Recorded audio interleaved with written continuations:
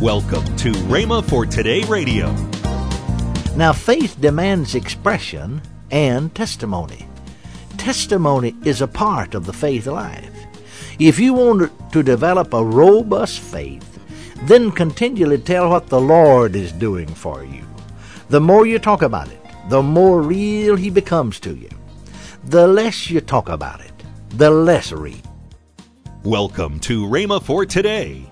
Kenneth E. Hagin continues his teaching on In Him. Find out more next on Rhema for Today Radio. Also, later in today's program, I'll tell you about this month's special radio offer. Right now, let's join Kenneth E. Hagin for today's message.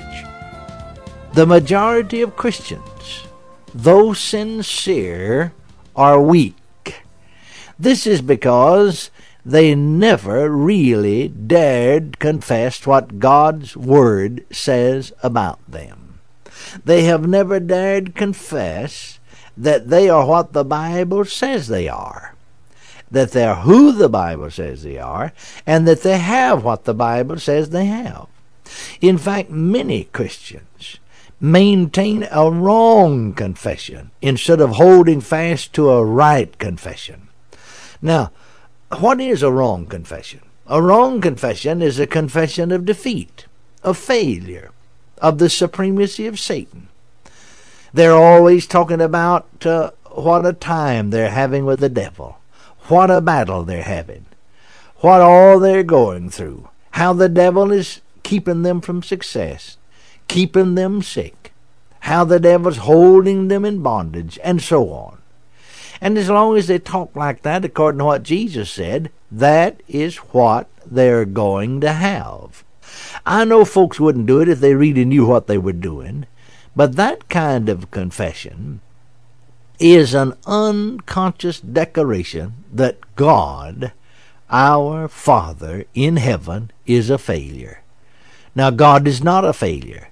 Defeat is not of God. When you talk about defeat, you're talking about the works of the devil. God did not intend that the church should be defeated. He said that the gates of hell would not prevail against the church. Matthew 16:18. Well, if the gates of hell cannot prevail against the church, well, that just simply means that Satan cannot prevail against the church. Now, the Word of God teaches us, you notice here, Jesus said, Mark 11:23, "Whosoever shall say, and shall not doubt in his heart, but shall believe those things which he saith, he shall have whatsoever he saith." Then here in Hebrews 4:14, again we're told, "Let us hold fast our confession."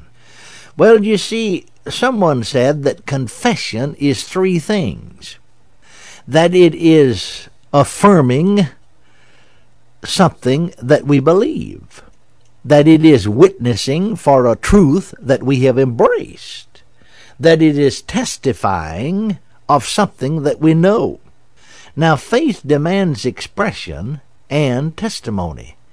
Testimony is a part of the faith life. If you want to develop a robust faith, then continually tell what the Lord is doing for you. The more you talk about it, the more real He becomes to you. The less you talk about it, the less real. Faith is like love. It is of the heart, the spirit.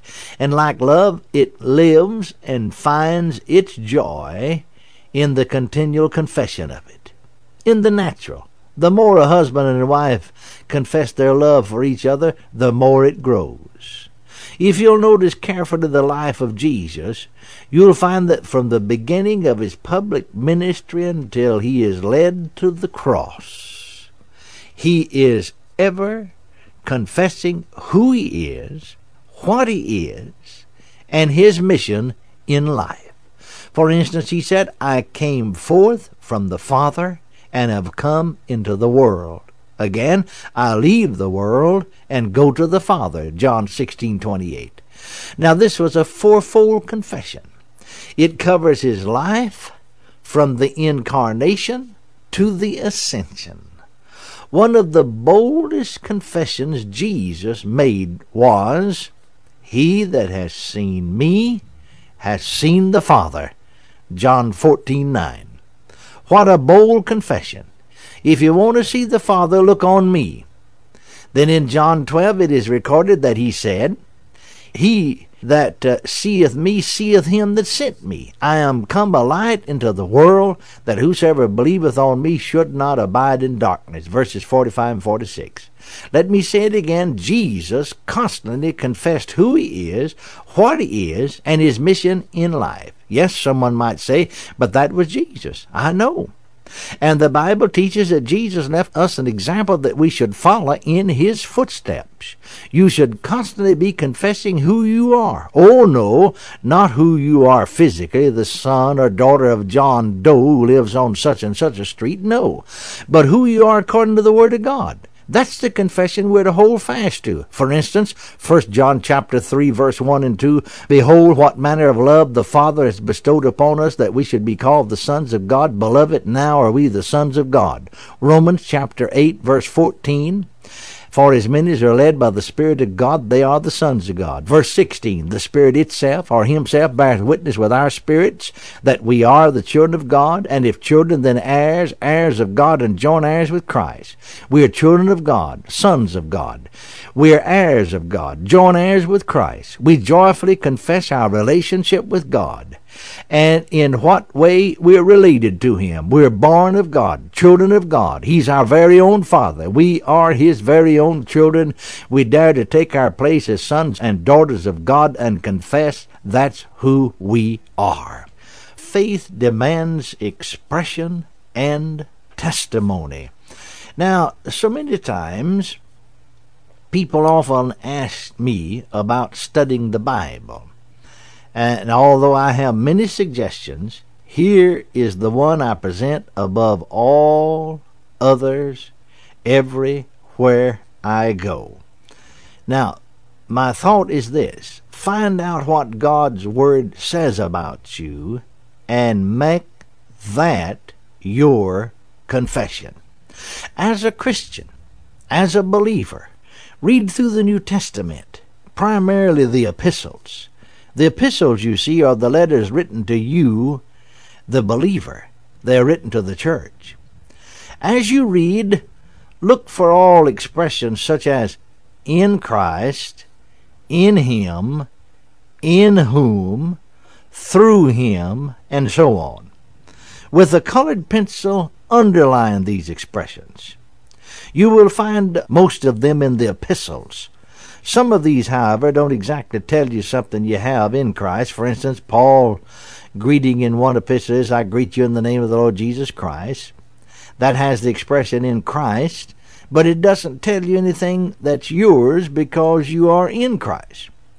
You will also find other scriptures which convey the same message, but do not use the specific phrases "in him" and so on. Yet they tell you who you are, or what you are, or what you have, because you are in Christ. Now, when you find these scriptures, write them down. Then meditate on them. Begin to confess them. Begin to say with your mouth, "This is who I am, and this is what I am, and this is what I have in Christ." For you see, faith's confessions create realities. As far as God is concerned, everything you have or are in Christ is so. He has done it. Everything the Bible says is ours legally.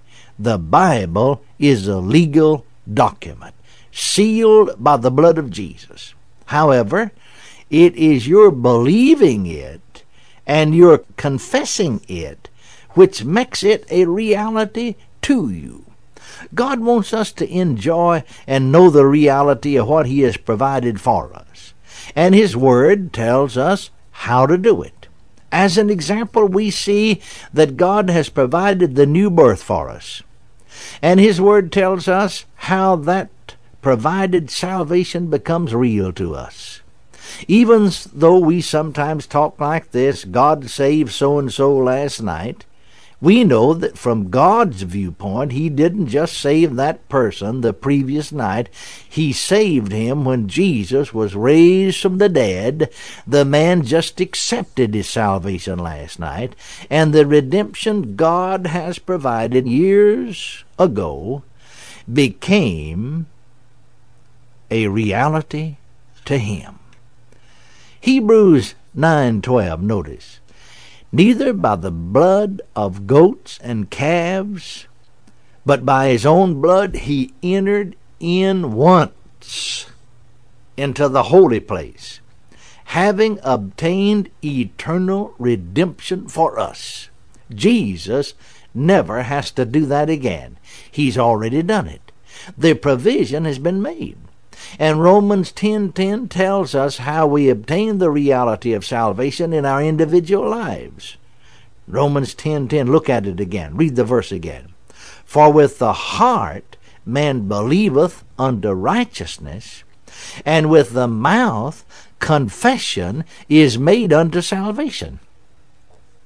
It is always with the heart that man believes, and with his mouth he makes his confession unto. When you believe a thing in your heart and confess it with your mouth, then it becomes real to you. Faith's confessions create realities.